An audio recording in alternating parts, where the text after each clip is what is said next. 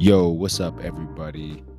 Welcome to another episode of Hip Hop Anonymous, the show that's not really anything about hip hop at all, but more so about exploring conspiracy theories, discussing philosophies, and so much more. I'm your host, Dean Martian, as always. So I really don't want to talk too much in this little intro here because this is the second part to an episode that I've ever done before. I don't want to keep anybody waiting. The last time we talked about trauma and addiction, understanding, first of all, what is trauma and addiction? Where does addiction come from? Why do we believe the things that we believe about drugs? Why do we stigmatize? Then we talked about the brain, the prefrontal cortex, and the amygdala, and how they're kind of like Manolo and Scarface, and they battle each other. And this is the thing that goes on inside your mind to keep you feeling safe and rational every day. And that's kind of where we left off. We talked about Ted Williams and how his dick game is basically on point.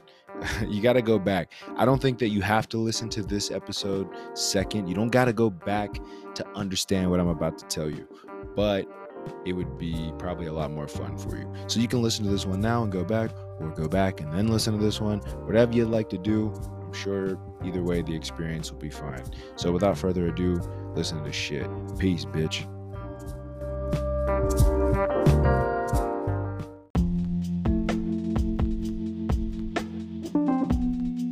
All right. So all the talk about trauma and the brain and it's doing this and doing that and feel good chemicals and the inability to make them and that driving an addiction. We talked about all that. And now let's talk about how people get traumatized. And again, I think this is going to be a little bit controversial to some people because we've done a good job as a culture of raising awareness about mental illnesses via hashtags and social posts and videos and content, media, etc. But that shit just scratches the surface of the problem. Like, it doesn't really convey how the roots of our trauma in the first place leads to these troubling lives and how we can stop this in the first place, or how our society might contribute to it even. And based on studies that I just discussed, we see how, and based on like all the stuff we just talked about prior to this, we can see how trauma leaves a lasting impression on the human mind. Adults and children alike. Trauma that occurs during the developmental years, though, from 15 months to 7 years old specifically, are the most significant because it's the time that we establish our worldview. And I used to know what that meant. I used to think I didn't know anything about politics or the world or how it worked at all by the age of 7. But obviously, that's not what worldview means. Worldview, of course, means how you feel about the world around you. Do you trust people? Do you apply the right amount of concern to daily challenges based on their level of importance or difficulty? Like, do you cry over spilled milk? Again, everybody has these triggers.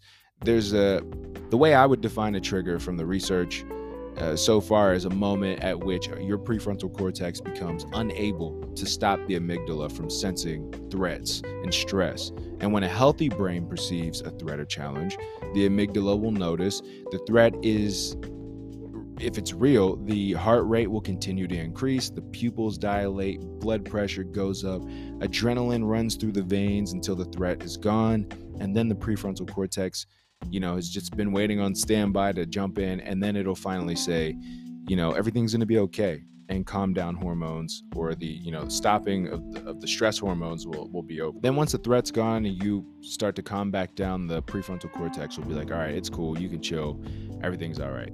So if you grew up in a stressful environment, though, and we kind of already talked a little bit about this more, but I'm going to go more in depth, the part of your brain that tells you to calm down doesn't grow to be strong enough as an adult to intervene in these stressful situations that you might encounter in life. This allows your amygdala to go on a rampage, sending all sorts of panic button signals to your adrenal glands, etc., to release stress hormones in an attempt to make you feel secure and safe again. It's the Scarface thing that I mentioned. So if you remember the Scarface movie, again, I hate to keep referencing it, not really because it's dope, but what does Tony do in an effort to soothe himself when he gets upset? After even killing his best friend, he puts his face in a mound of cocaine. That's what. Why? Simple. I said it already. But I'm going to use another analogy to get the point across. So take the spilled milk thing. You pour yourself a tall glass of milk, almond, soy, or what have you. And as you leave the kitchen with a glass in your hand, you think a PB&J would go great with this. So in a rush, you set the glass down too close to the edge of the counter. The glass starts to slip over the edge, and you see it slipping before your hand leaves the glass. But it's too late because you're thirsting for the peanut butter super hard, and you started reaching for the cabinet door, and your amygdala starts to sense the danger. Like, oh shit. Your prefrontal cortex steps to the side for a second and allows the request for a milk's glass worth of adrenaline to, pump through your veins so that you can get a quick superhuman boost of speed necessary to catch the glass before it breaks and all over the floor. Or so you thought that anyway. Actually, the milk now is all over your socks. You got to clean up this glass. A normal person gets pissed and says shit, and then the prefrontal cortex says it's okay, no big deal, just relax, and then you clean everything up. A person affected by trauma might get really, really pissed and maybe even have a fit. They might storm off and leave the glass of milk on the floor while they're screaming obscenities or crying. It roots back to feelings that they had at disappointment. It might bring up all these things like, you know what, I can't do shit right. I'm a fucking loser. My mom or dad was right, or bullies or whoever. And they might punch a wall and light a joint, take a swig from the bottle, take it out on their family, something to release the feelings of stress that they feel. So most parents will hear that and they'll say, woof, people act like that when their parents fuck them up. At least I'm not traumatizing my kids then because I'm a good parent. I don't do traumatizing things. I don't do detrimental shit to my kids. Don't be too sure, because we tend to think of trauma as like sexual abuse, or you fucking caught a body in front of your kid, shot someone in the face, or you're beating the shit out of your kids, just whooping them. And those things, will all, traumatize a kid, but it's a lot easier to do damage than even that. It's a lot easier to damage a kid than you think. And again, it's all chemical. There's this chemical called oxytocin that is released in both parents and children as they form bonds of love from one another. Oxytocin is the love drug. Oxytocin is the love drug or hormone. When humans love someone or something, seeing them, touching them, hearing their voice, etc., it triggers a burst of oxytocin. It feels good when it's released, and it's essential for building the bond between parents and their kids. If the child feels stressed at all or for long periods of time, the release of oxytocin becomes inhibited by these stress hormones, and the child actually will be unable to feel connected to the parents on a deep emotional level. And this is like when you see teenagers, acting out, rebelling, doing crazy shit, not telling things, having lots of secrets. It's because somewhere along the line, this oxytocin chain was weakened or broken. And this leads me to what I call the top 4 things that you're doing to damage your child and might not even know it. So we'll start with the least detrimental and to the most. So 4, crying it out. I believe that practicing cry it out as a form of early childhood kind of discipline is actually one of the most common and most acceptable forms of childhood neglect that has become very commonplace. I would even call this the gateway to a stressed mind state for a child. The cry it out method is something that parents are told to do in order to basically get sleep and return to their normal lives in this society. It's also to not quote unquote spoil the child. If you're not familiar with crying it out, it's basically leaving your baby in a room, in a crib, alone to sleep. And if the baby starts to cry for the parents, you're not supposed to pick it up and soothe it. The idea is being that picking them up and soothing them when they get, a little bit upset all the time is bad, and you want to make your child more dependent and less afraid to be on their own as they get older, so you let them cry it out. But the thing that we don't really realize, think about what crying is on a basic, essential, common sense, biological, pure animal instinct level. Babies cry because they're stressed, right? And it's a built-in biological signal meant for the parents to give the baby attention in the form of picking it up and saying, shh, hush, baby, and pet, like rocking it and making it feel better. And we somehow translate that to spoiling, but it's not. It needs something. It wants to be held. Even if maybe it don't want milk or anything at all. Maybe it just wants to feel secure. So this is telling the brain that's still forming, this is not a safe environment. If I can sit here crying all day and no one's fucking picking me up, the access to stress relief, your parents, it's not fucking coming. The baby's mind and nervous system will stay in this stressful state until the baby is soothed. You know, kids start to develop abandonment issues from this type of behavior and treatment, because it technically is a form of abandonment from a biological perspective. So when you think about it and say it out loud, it sounds really obvious. Like, I shouldn't leave my baby in a room to sleep alone at any time. Crying means my baby needs something or doesn't feel comfortable. I should hold them close to me. Pregnant women even begin to lactate sometimes when they hear babies cry, just out of pure maternal instinct. Soothing the crying child releases oxytocin for the parents and the children. So you pick your baby up instead of letting it cry it out. That's another tiny block in the wall of oxytocin, a link in the chain of the oxytocinal bond. Does that shit make sense? So the third thing is verbal abuse. I mean, it's in the fucking word. Yelling at your kids, again, same thing. Name calling, belittling, nagging, like, it triggers a stress response. Children begin to internalize negative comments as truths, to say, stop being stupid, or you're being a crybaby. These are incredibly damaging to a child's self-image and their self-esteem. And I'd say verbal abuse, I'll put it under the category of, I'll put another thing under that category would be like not allowing children to express themselves, right? Or say things, like say how they feel. Like, why did you do what you did? If that's the parent asking a question to a kid, and the kid's like, I did it because, and then the parent's like, shut the fuck up, don't talk to me. And it's like, well, you just asked me a question. Children should be able to say, I feel mad, or something happened to me, or I don't know why I did something. Or if they feel that their parents are doing something wrong, they should be able to challenge, the authority and like have a conversation about it. The inability to do like all these things, if you're getting abused, belittled, ignored, neglected, being suppressed in how you think, this is all fucking perfect recipe to grow up and not know who you are, to follow the crowd when you get older in high school, do drugs because other kids are doing drugs, join gangs because other kids are joining gangs, because other people, whoever's paying attention to you and not verbally abusing you, that's who you're going to probably try to emulate. Whatever feels good in the acceptance that you didn't get at home, that's where you're going to seek elsewhere. So number 2, grounding, the corner, silent treatment, or isolation is a form of punishment. When you're grounding, when children are isolated from people they get comfort from, they feel abandoned. Again, they become subconsciously ingrained with the idea that there is something wrong with them, or that love is a foundationally conditional exchange, right? Quid pro quo exchange. It's a tit for tat thing, and that if you want to be loved by somebody, you're only worth it if you do what they asked you to do. Isolation is really just saying, I don't love you right now because you made a mistake. You do that, you say, you'll be worthy again of love when you stop making mistakes.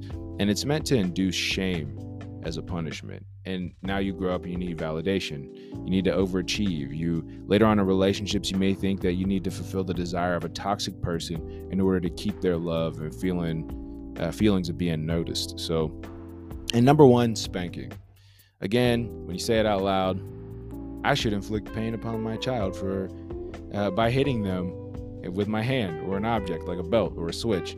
It sounds like it sounds fucking weird, right? When you hit your kids, you're triggering a response similar to what happens during like cry it out. The amygdala immediately says, I'm unsafe here. But it's even more so because the amygdala, the aspect of pain, like your amygdala immediately is like, I'm unsafe, like, and someone's doing this against my will, right? So your home should never even have feelings like that there. You know what I mean? Your home should feel like a place where nothing like that's ever going to happen, where you can explore and make mistakes and learn and like let your guard down. And this inevitably shortens the child's ability to sort out conflicts in the long run. They may become easily angered and confrontational when confronted with adversity. Long term, they still develop a state of hypervigilance and anxiety as well on top of that. And then trying to shrink themselves as much as possible so that they reduce the likelihood of confrontations with other people. So essentially, it turns people into cowards and yes men later in life.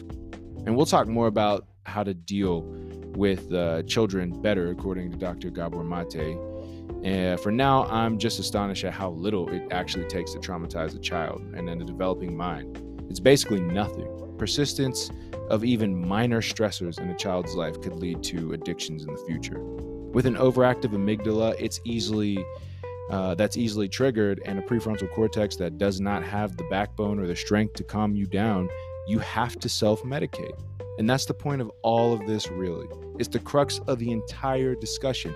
When people have trauma they aren't equipped to deal with, like with even the smallest of stressors, the amygdala makes them perceive the stress as more threatening than it actually is. It won't shut off. It's just a glass of milk to some people, but to you, it's a symbol, a totem of all the terrible things that you experienced in your life, and it's hardwired into your nervous system and into your brain. So unless you can release feel-good chemicals to calm down naturally, your brain will never send the signal to calm down. Self-medicating is the easiest remedy for pain. According to Dr. Gabor Mate, being high or intoxicated is the only way to feel loved, is what it boils down to. Love makes it sound so hippie and bohemian, but what is love but a feeling of being seen, heard, valued, and feeling safe? We see from the research that I talked about already that adults also show brain changes from accidents, cancer, near-death experiences, abuse too. But developing the mind in a state of trauma, though, it's different. Internalizing the responses to trauma seems much harder to avoid if you're already fucked up from childhood. You know what I'm saying? So with that being said, let's move forward. Getting closer to the end here. Not till we listen to another story about addiction, but this one is a little different. This one's fucking crazy. It's a perfect example of addiction and the power that it has over people who are trying to feel love. Let's get it.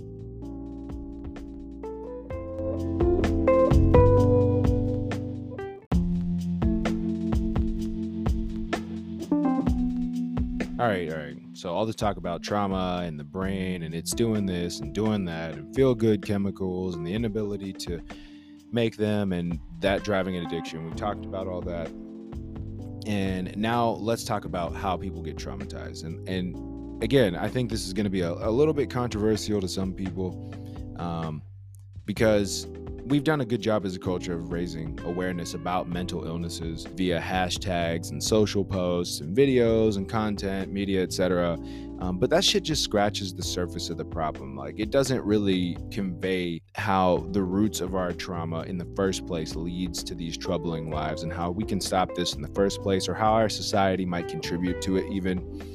And based on studies that I just discussed, we see how, and based on like all the stuff we just talked about prior to this, we can see how trauma leaves a lasting impression on the human mind. Adults and children alike.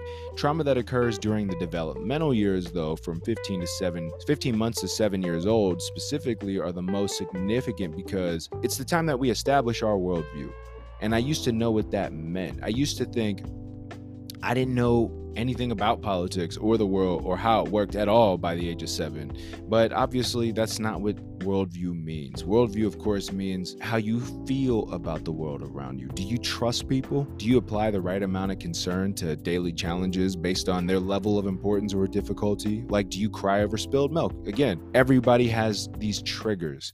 The way I would define a trigger from the research so far is a moment at which your prefrontal cortex becomes unable to stop the amygdala from sensing threats and stress. And when a healthy brain perceives a threat or challenge, the amygdala will notice the threat is, if it's real, the heart rate will continue to increase, the pupils dilate, blood pressure goes up, adrenaline runs through the veins until the threat is gone, and then the prefrontal cortex has just been waiting on standby to jump in, and then it'll finally say, everything's going to be okay, and calm down hormones, or the stopping of the stress hormones will be over. Then once the threat's gone and you start to calm back down, the prefrontal cortex will be like, all right, it's cool, you can chill, everything's all right. So if you grew up in a stressful environment, though, and we kind of already talked a little bit about this more, but I'm going to go more in depth, the part of your brain that tells you to calm down doesn't grow to be strong enough as an adult to intervene in these stressful situations that you might encounter in life. This allows your amygdala to go on a rampage, sending all sorts of panic button signals to your adrenal glands, etc., to release stress hormones in an attempt to make you feel secure and safe again. It's the Scarface thing that I mentioned. So if you remember the Scarface movie, again, I hate to keep referencing it, not really because it's dope, but what does Tony do in an effort to soothe himself when he gets upset? After even killing his best friend, he puts his face in a mound of cocaine. That's what. Why? Simple. I said it already. But I'm going to use another analogy to get the point across. So take the spilled milk thing. You pour yourself a tall glass of milk, almond, soy, or what have you. And as you leave the kitchen with a glass in your hand, you think a PB&J would go great with this. So in a rush, you set the glass down too close to the edge of the counter. The glass starts to slip over the edge, and you see it slipping before your hand leaves the glass. But it's too late because you're thirsting for the peanut butter super hard, and you started reaching for the cabinet door, and your amygdala starts to sense the danger. Like, oh shit. Your prefrontal cortex steps to the side for a second and allows the request for a milk's glass worth of adrenaline to pump through your veins so that you can get a quick superhuman boost of speed necessary to catch the glass before it breaks and all over the floor. Or so you thought that anyway. Actually, the milk now is all over your socks. You got to clean up this glass. A normal person gets pissed and says shit, and then the prefrontal cortex says it's okay, no big deal, just relax, and then you clean everything up. A person affected by trauma might get really, really pissed and maybe even have a fit. They might storm off and leave the glass of milk on the floor while they're screaming obscenities or crying. It roots back to feelings that they had at disappointment. It might bring up all these things like, you know what, I can't do shit right. I'm a fucking loser. My mom or dad was right, or bullies or whoever. And they might punch a wall and light a joint, take a swig from the bottle, take it out on their family, something to release the feelings of stress that they feel. So most parents will hear that and they'll say, woof, people act like that when their parents fuck them up. At least I'm not traumatizing my kids then because I'm a good parent. I don't do traumatizing things. I don't do detrimental shit to my kids. Don't be too sure, because we tend to think of trauma as like sexual abuse, or you fucking caught a body in front of your kid, shot someone in the face, or you're beating the shit out of your kids, just whooping them. And those things, will all, traumatize a kid, but it's a lot easier to do damage than even that. It's a lot easier to damage a kid than you think. And again, it's all chemical. There's this chemical called oxytocin that is released in both parents and children as they form bonds of love from one another. Oxytocin is the love drug. Oxytocin is the love drug or hormone. When humans love someone or something, seeing them, touching them, hearing their voice, etc., it triggers a burst of oxytocin. It feels good when it's released, and it's essential for building the bond between parents and their kids. If the child feels stressed at all or for long periods of time, the release of oxytocin becomes inhibited by these stress hormones, and the child actually will be unable to feel connected to the parents on a deep emotional level. And this is like when you see teenagers, acting out, rebelling, doing crazy shit, not telling things, having lots of secrets. It's because they, somewhere along the line, this oxytocin chain was weakened or broken. And this leads me to what I call the top 4 things that you're doing to damage your child and might not even know it. So we'll start with the least detrimental and to the most. So 4, crying it out. I believe that practicing cry it out as a form of early childhood kind of discipline is actually one of the most common and most acceptable forms of childhood neglect that has become very commonplace. I would even call this the gateway to a stressed mind state for a child.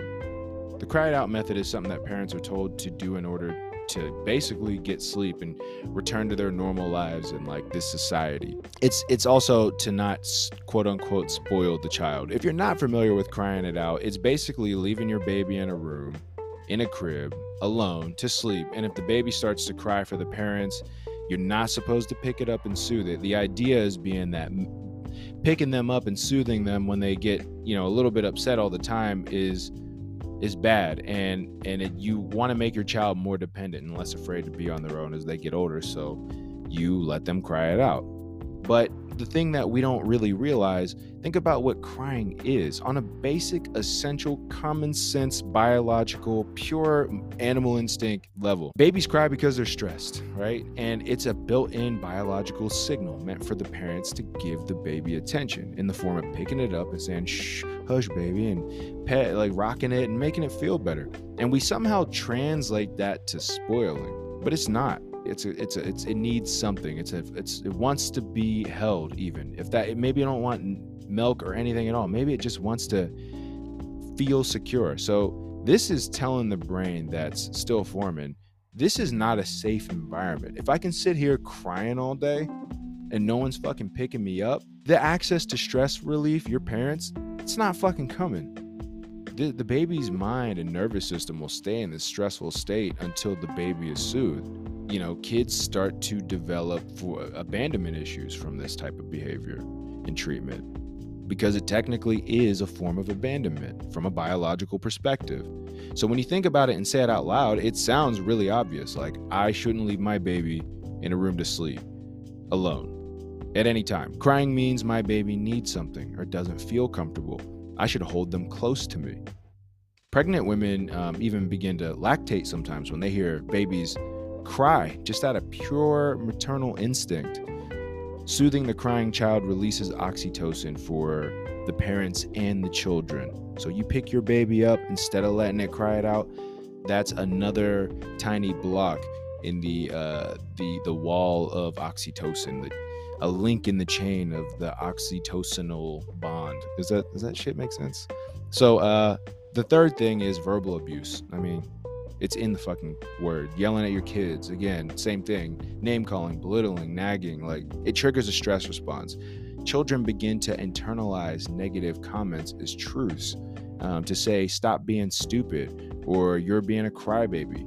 These are incredibly damaging to a child's self-image and their self-esteem. And I'd say verbal abuse, I'll put it under the category of I'll put another thing under that category would be not allowing children to express themselves, right? Or say things, say how they feel. Why did you do what you did? If that's the parent asking a question to a kid, and the kid's I did it because, and then the parent's shut the fuck up, don't talk to me. And it's well, you just asked me a question. Children should be able to say, I feel mad, or something happened to me, or I don't know why I did something. Or if they feel that their parents are doing something wrong, they should be able to challenge, the authority and have a conversation about it. The inability to do all these things, if you're getting abused, belittled, ignored, neglected, being suppressed in how you think, this is all fucking perfect recipe to grow up and not know who you are, to follow the crowd when you get older in high school, do drugs because other kids are doing drugs, join gangs because other kids are joining gangs, because other people, whoever's paying attention to you and not verbally abusing you, that's who you're going to probably try to emulate. Whatever feels good in the acceptance that you didn't get at home, that's where you're going to seek elsewhere. So number 2, grounding, the corner, silent treatment, or isolation is a form of punishment. When you're grounding, when children are isolated from people they get comfort from, they feel abandoned. Again, they become subconsciously ingrained with the idea that there is something wrong with them, or that love is a foundationally conditional exchange, right? Quid pro quo exchange.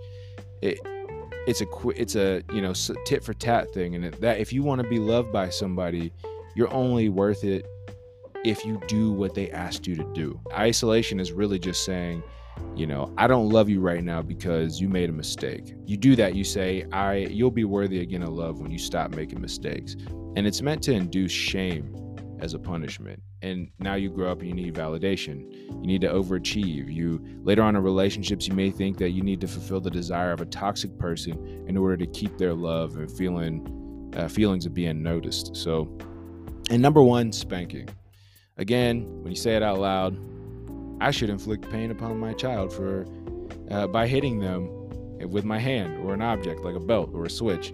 It sounds fucking weird, right? When you hit your kids, you're triggering a response similar to what happens during cry it out. The amygdala immediately says, I'm unsafe here. But it's even more so because the amygdala, the aspect of pain, your amygdala immediately is I'm unsafe, and someone's doing this against my will, right? So your home should never even have feelings like that there. You know what I mean? Your home should feel like a place where nothing like that's ever going to happen, where you can explore and make mistakes and learn and let your guard down. And this inevitably shortens the child's ability to sort out conflicts in the long run. They may become easily angered and confrontational when confronted with adversity. Long term, they still develop a state of hypervigilance and anxiety as well on top of that. And then trying to shrink themselves as much as possible so that they reduce the likelihood of confrontations with other people. So essentially, it turns people into cowards and yes men later in life.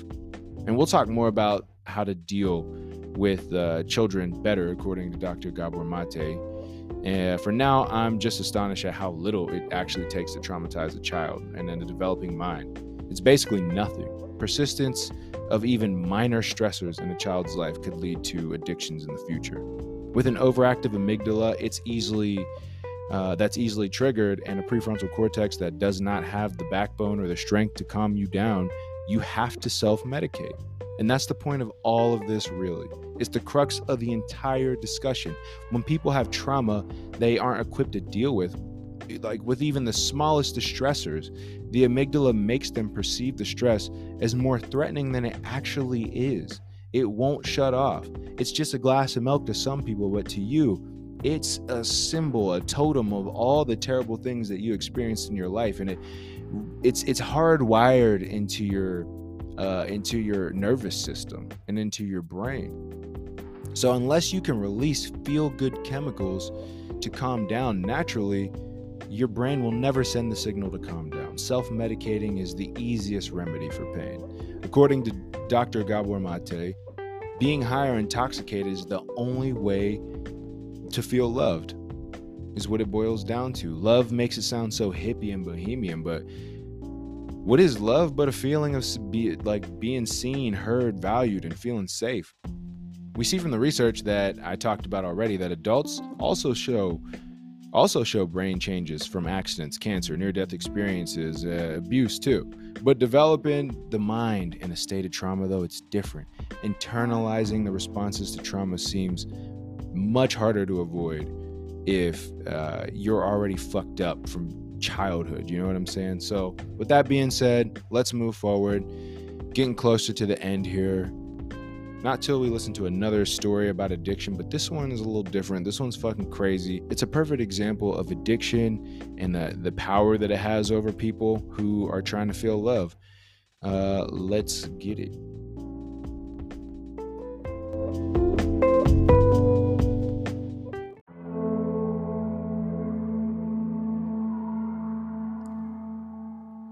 So, how do we fix any of this at all? How do we fix it once it's happened? How do we stop it from happening? How do we stop traumatizing others? And how do we heal ourselves? First, let's start with the most vulnerable group in society, and also the easiest group to help: children. Start with a good foundation, and that seems to be the path of least resistance, right? Nipping at the predisposition for drug use. If you're a parent and you're listening to this, I hope you don't just brush it off, because there's a lot of things that we can do to make our children feel loved, noticed, and cared. Form those healthy bonds and relationships that can make someone learn how to deal with this world. So one of them is co-sleeping with your children, your babies. I already talked about the cry it out method and how it triggers stress responses in infants, and this reduces oxytocin, which is basically the chemical responsible for emotional bonding. This chemical bond leads to feelings of being seen, heard, safe, basically loved. And if this chemical bond begins to deficit at a young age, we see emotional detachment from the parents, and later feelings of insecurity in the world. So a way to combat this is to co-sleep with your kid.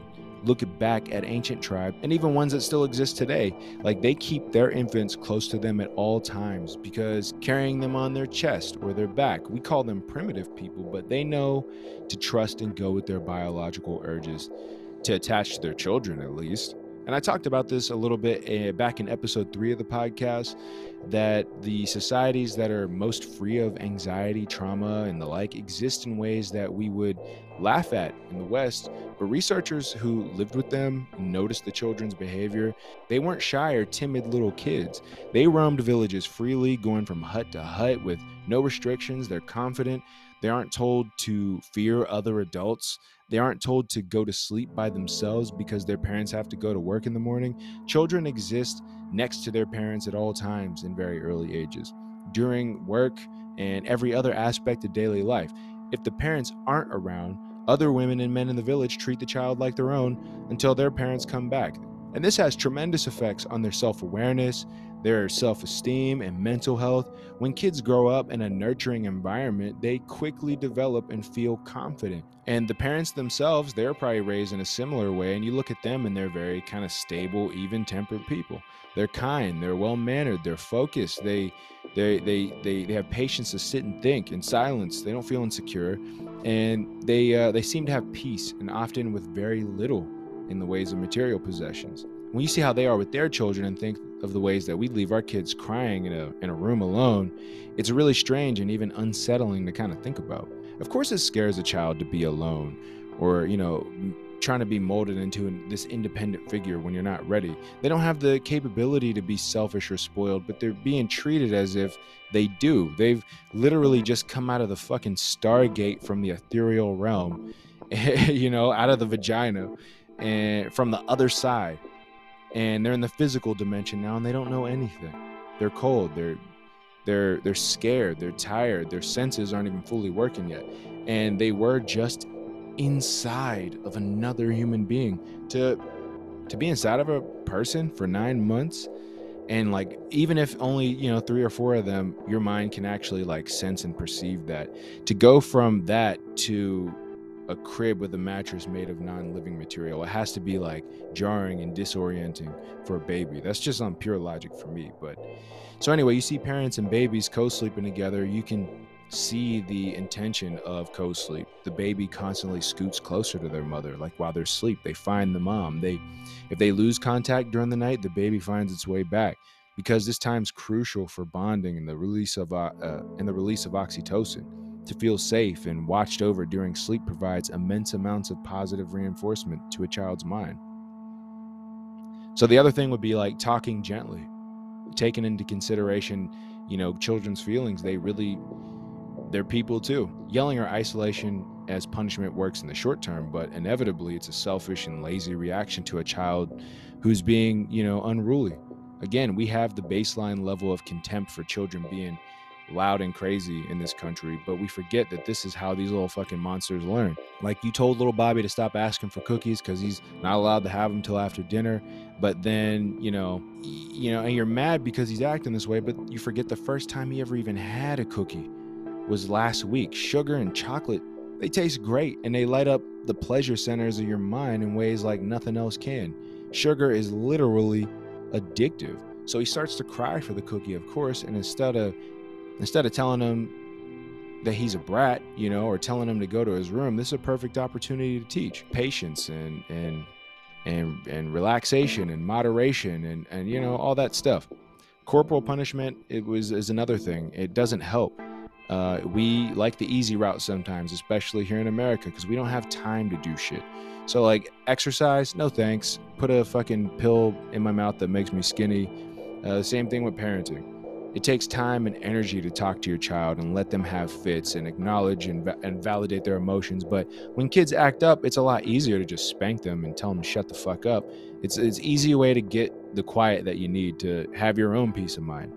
Hitting your kids, though, is just as emotionally damaging as all the other thing, but it offers pain and elicits an immediate, powerful stress response. You don't want to do that. So again, talking to your kids and explaining why shit's wrong is very helpful. Kids need love. The love needs to be unconditional, is basically what this all boils down to, or it doesn't work. We feel that there has to be reinforcement of rules and authority, or the kids are just going to go crazy and run all over us. It's going to turn into the Lord of the Flies. But that's a viewpoint coming from a place of limited understanding or from a stressful environment itself.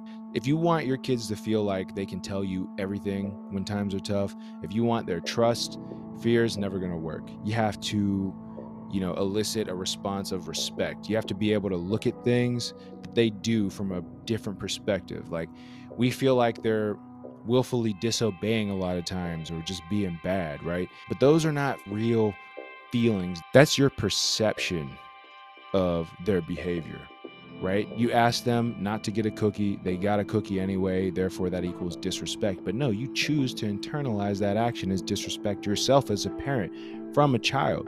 You're projecting that yourself. But to feel disrespected isn't even emotion anyway. You can't feel disrespected. In the words of Dr. Gabor Mate, again, you can only feel hungry, sleepy, tired, cold, hot. You feel angry, and you choose that. You choose to use that anger to feel disrespected instead of saying to yourself, I love my child loves me. Neither of us would intentionally hurt one another. As a parent, I feel angry, but the child is still learning self-control. They can barely help themselves. How can I guide them to that understanding? And if we can find the time to listen, validate, and teach, the likelihood of our children becoming depressed, anxious, homeless, mentally ill, addicted, it decreases dramatically. And for the adults, same thing. Kind of goes for, adults who are suffering from addiction or trauma. Realize that the addiction or stress is not about you, meaning it's not your fault. People that are addicted are that way because of the circumstances that they had to endure. It's not a reflection of your worth or your ability to overcome tough times or even your long-term goals. Addiction's rooted in internalized shame. So if the person is someone you care about or yourself, understand the addiction isn't about selfishness, poor intelligence, or anything but pain. When you grow up being separated from your parents for large periods of time, being verbally abused or beaten, your ability to respond to stress is hugely diminished. Addicts are often labeled as being irresponsible, and they are, but I think we use it in the improper context, much like we use the word ignorant. Irresponsible means unable to respond, and that's exactly the problem. The way the healthy mind operates without stress is with help from natural chemicals, like I said. Dopamine, oxytocin, serotonin, and endorphins all play very important roles in the way that we function. Dopamine motivates you to go after your goals. When you complete a task that's a little bit tough, you feel good afterwards. That's thanks to dopamine. And making your bed in the morning starts your day with a sense of accomplishment because you're tired, you don't want to do anything, you get up, you make your bed, and when you get that rush of dopamine from accomplishing something, it amplifies your will to do more things. And then you have serotonin, which is a mood stabilizer, and you get that from going on walks and being outside in the sun. Endorphins are painkillers, and they're released when you laugh, work out, or you have sex. And speaking of sex, you get oxytocin from physical contact with loved ones, partners, or friends. All of these chemicals integrate into your daily life when your brain is healthy, and there's a way that you can use these things to function properly like everybody else does. But when you're accustomed to the stress signals from trauma, your ability to release these chemicals again is diminished. It's not like you're choosing, it's happening to you. And that's why you see mentally ill, depressed individuals doing the exact opposite of the things that I just mentioned. Not only do you not feel motivated to even make the bed because your amygdalas, you wake up, you're just fucking stressed. There's no reward from doing it, even if you can like make yourself do those things. You don't feel like doing any of the activities that are going to stabilize your mood with serotonin either, going outside in the sun, whatever. You never ease the pain that you might have, emotional or physical, by releasing endorphins with laughter, because you just don't feel like laughing. You isolate, probably, if you're depressed and you're feeling bad. You're in the house all the time, so you're not socializing, therefore no oxytocin. And the cycle just continues to repeat. So how do we heal as adults? I'm going to do a bit of reiterating, but overall, it's like the same things in general that we do for children. That's what adults need too, that are going to help prevent and ease the ailments that drive addictive and compulsive behaviors. For adults in your life or yourself, what do you gain from addiction? What do you gain from addictive behavior? Why do you feel, what ways do you feel when you're sober that you would like to stop feeling? When people start to talk, listen and try to see from their point of view. When you're, trying to listen and get their point of view, keep in mind also in their responses that no matter what, addiction seems to come from trauma. Addiction, just like a child crying, is the attempt to solve suffering. Kids who never developed an ability to self-soothe with, like we talked about a lot earlier, often turn to behaviors to soothe themselves later. We heal our trauma with compassion for ourselves and other people. We have to see ourselves as others. Like I get upset with the homeless addicts who roam the parking lots of the grocery stores that I go to sometimes, and I try to avoid them. And it's not because they're bad, but I feel bad that I can't help. I don't even carry cash anymore to give anybody.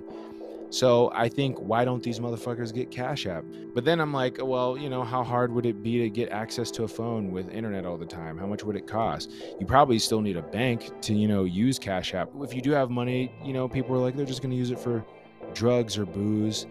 But why wouldn't they? Of course they would. The emotional pain and isolation involved in a life of homelessness, I'd probably want to be high too. We have to start thinking in ways from other people's positions. Being able to treat people in this way, give them love that's unconditional, the same way that drugs does. On a good day, a bad day, no matter what, you do the drugs that that you're used to doing, they feel the same way. We have to give love that's like crack. And when you start to do that, you'll start to heal. You'll start to think of yourself in different ways. Self-awareness is the thing that needs to be developed. This is referred to as consciousness or knowledge of self. Knowing who you are and where you come from. I know that I'm addicted right now, or I had trouble with addiction in the past, or whatever, but I'm still worthy of love because I know that I wasn't treated the way I was treated, or went through the things that I went through because God hates me or my parents hate me or whatever. It's just because it happens. It's the way the world is. That's not a reflection of my worth. And often people have trouble doing this because we live in victimhood, the mindset that's retained from victimization. Victimization, of course, being the actual events that fucked you up in the first place. And they probably happened a long time ago, but they stick around. This trauma is a way of keeping you in these moments. So, your growth is suspended. It's stopped. How you see these events is really the only way that you can control yourself as an addict or a distressed child. Your perception can affect how you feel about situations, and that's the only thing that you can change, and that will override your brain's automatic functions. You say to yourself, I feel stressed because I dropped the milk, but you know what? It's just fucking milk. It's gonna be fine. It's hard to do, but that's what we have to do, because this helps us develop a sense of responsibility, not responsibility. Like I put on a suit and I pay my bills, but your ability to respond to life as it currently is in this right in the now, and being that way all the time or as much as possible. So there's ways that you can start to do this. Number one would be, if you're struggling with addiction, I would say seek professional help or ask somebody. Number two is do things that make you love and care for yourself more. Increase your discipline Make the bed, wash each dish as you use it, work out, remind yourself on a daily basis that you're capable of loving yourself and that everything that you're doing is for your long-term health. It'll help. 3, find your triggers. These are going to be the things that make you feel stressed. Use affirmation in times of need and say, I only feel the way that I feel now because I'm looking at things as worse than they are, or something like that. Or something like, I was unsafe at one point in my life, but that was the past. I'm in control of my space and my being now. I'm an adult. I'm safe. I can choose to not be afraid anymore. Number 4, meditation. This is an easy one. You just slow down, close your eyes, breathe. It brings awareness. You're going to want to, just breathe and feel the awareness from the top of your head to your toes. Long, slow, deep breaths in and mindful, slow exhales out. And this brings your awareness to the present moment, calms you down. The amygdala stops being hyper and looking for trouble. And you do this every day for 56 days or something in a row. And scientists literally see changes in the structure of your brain. You begin to repair and reform damaged parts of your brain and your nervous system that have been affected by trauma. There's tons of apps out there too that can help. A free one that I use is called Insight Timer. It's an Android app, but I think it's for Apple too. We also have number 5, stepping out of your comfort zone with healthy stress-inducing activities. It helps reform your brain. If you can control a stressful environment and calm yourself down while you're in it, then your body will begin to respond differently to stress. Martial arts is one thing that I love. Brazilian Jiu-Jitsu in particular. It's a stressful sport in a sense that you have to be comfortable with grappling in close quarters with opponents. Trying to trip them, throw them, and wrestle them. At the same time that you're doing that, you're trying to strategize and remember drilled exercises and then submit that opponent with a choke or a joint lock. It's a lot like chess. It requires a lot of thinking under pressure and sometimes underneath the literal body weight of another person. And that person can even be bigger than you sometimes. And in these moments, if you can find relaxation and breath and think of what to do, you're healing your brain right there in that moment.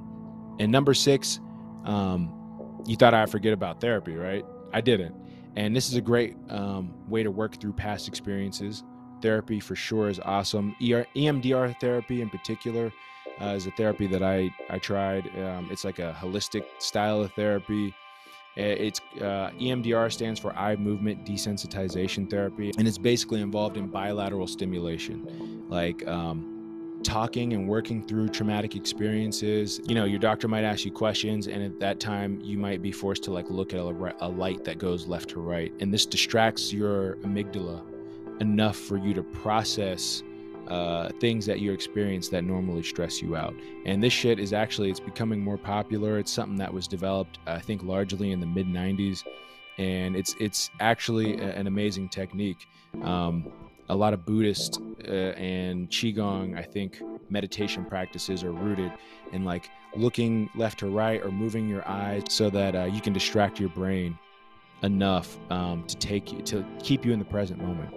How do you know if you've suffered from trauma at all? Take the ACE quiz if you want to know. It's just a 10-question quiz to evaluate your experiences at home that you had before the age of 18. And the questions are simple yes or no questions. And the questions are did your parents or guardians ever call you names or physically hit you? And did you feel sad? And if yes, that's 1 point. And the more points that you get by the end of this quiz, the more likely that you suffered from, or that you do suffer from, health or social problems. So I got a 5. And here's what they said about my score. With an ACE score of 4 or more, things start getting serious. The likelihood of chronic pulmonary lung disease increases by 390%, hepatitis 240%, depression 460%, suicide 1220%. So yeah, pretty fucked up, but you could see how legitimate places are taking mental health, trauma, and all this. So if you want to hear that you're fucked up or not, I'll put a link for the test in the episode description. And with that, let's finish up this episode.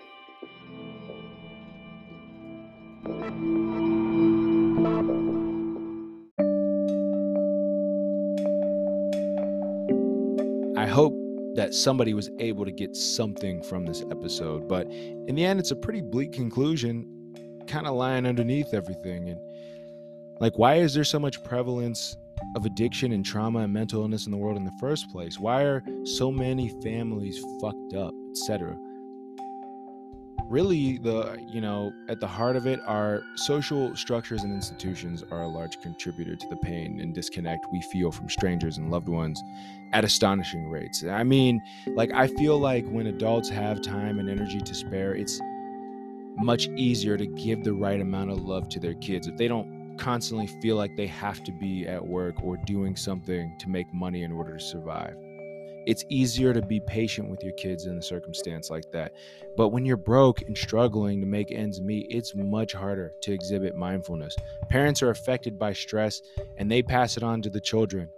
But keeping the economy going kind of seems to be treated as more important than making sure that families and people are happy. Not co-sleeping is really only needed for maintaining a sleep schedule so that you can go to a job. You feel like you'll be disturbed by a child being close to you too often. So we neglect them so that we can continue to pay our bills.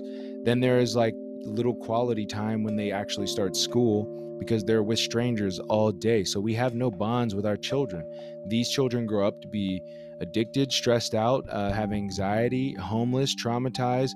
You grow up traumatized and then you continue being traumatized, or you grow up nurtured but indifferent to the struggles of the world, and then you grow up and continue to raise kids like that. So the truth is, it's hard to even really produce well-rounded children in today's world. Don't beat yourself up too much. If you spank your kids and yell at your kids, you should stop doing it. But I understand in a lot of ways those are also addictions and coping mechanisms to make you feel better. To yell, to hit, to scream, to be aggressive, to get your way. You just don't want to have to explain. You don't have the energy to deal with your kids or your addicted relative or friend, especially if you have little money.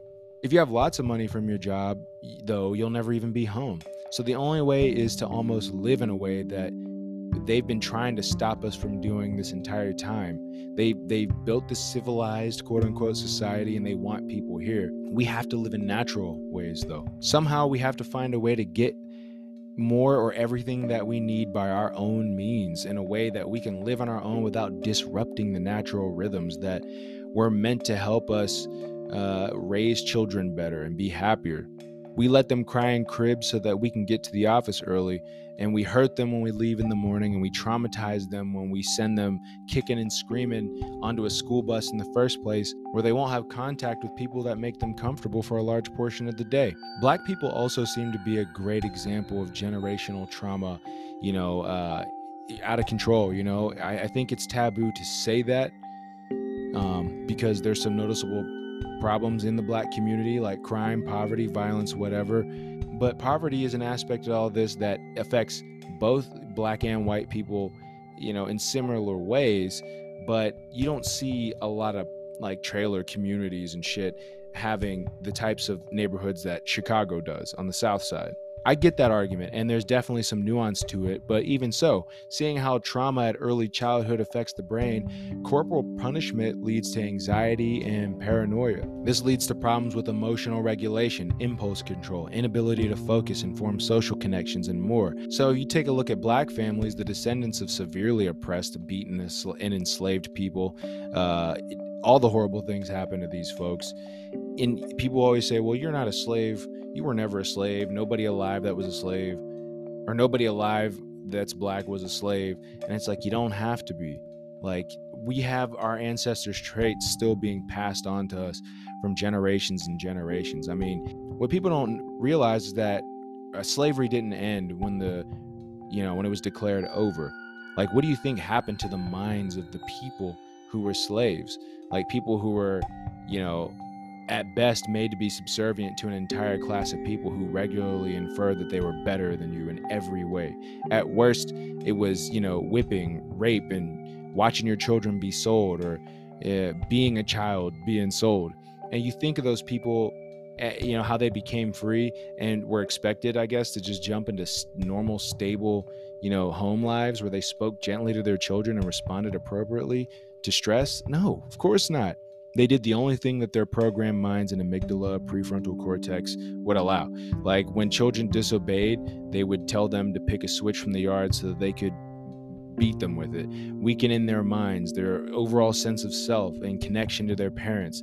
Those kids have kids, and by now their brains just look like their parents' brains, and they have no choice or a nearly impossible one but to beat their kids and treat them the way that they're treated. And maybe they defy it mainly because they were severely beaten, but maybe then it still comes out, their frustration, their feelings that are from the trauma can't be escaped. So maybe now their abuse comes out as mental or verbal. And this is kind of the concept, the religious concept of sins of the father. You can't escape these things. So really, we just have to take into consideration again that we're all human, we all suffer, and we need to understand where each other is coming from, even in small ways. This information, the information from this episode was researched by me, Dean Martian, with additional help from the Saint Misha T. I use notes from the course Healing Trauma and Addiction by Gabor Mate. I also use various sources on the internet. If you want to talk about this episode, do you have opinions, thoughts on the matter? Do you beat your kids? Do you think hitting your kids is okay? Do you think trauma is, or do you think addiction is a choice or isn't a choice? Anything at all that you feel about this episode, go ahead and send me an email. My email address is dean@deanxmartian.com, or you can go to martianartsllc.com or deanxmartian.com, and you can send me an email from the contact form about the show. And that's it. I'm done with this one. I'm tired of reading. Peace, bitch.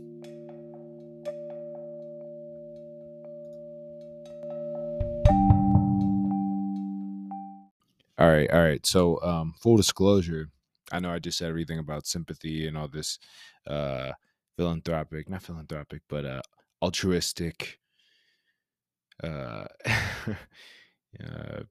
high and falutin position that I'm taking on homelessness and addiction and all this stuff. I got a funny kind of story.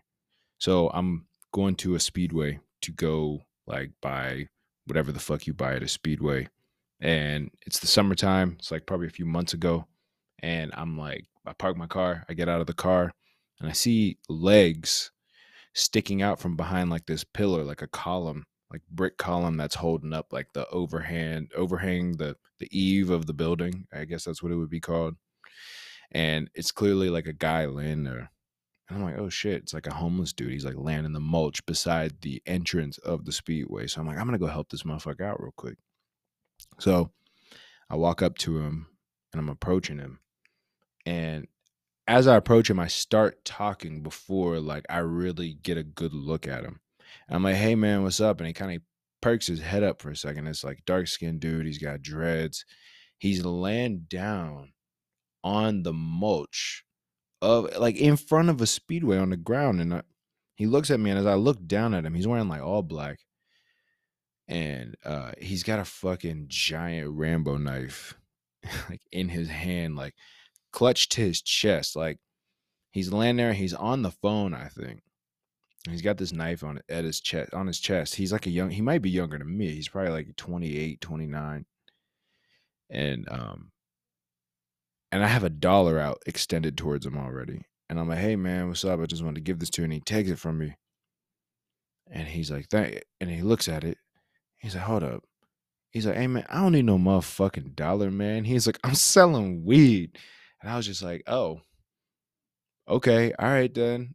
And then I got the fuck out of there because I was like, I'm not about to get stabbed in a fucking speedway for trying to do something nice for somebody. So I guess the point of this story is have love and compassion for everybody, but don't get fucking stabbed either.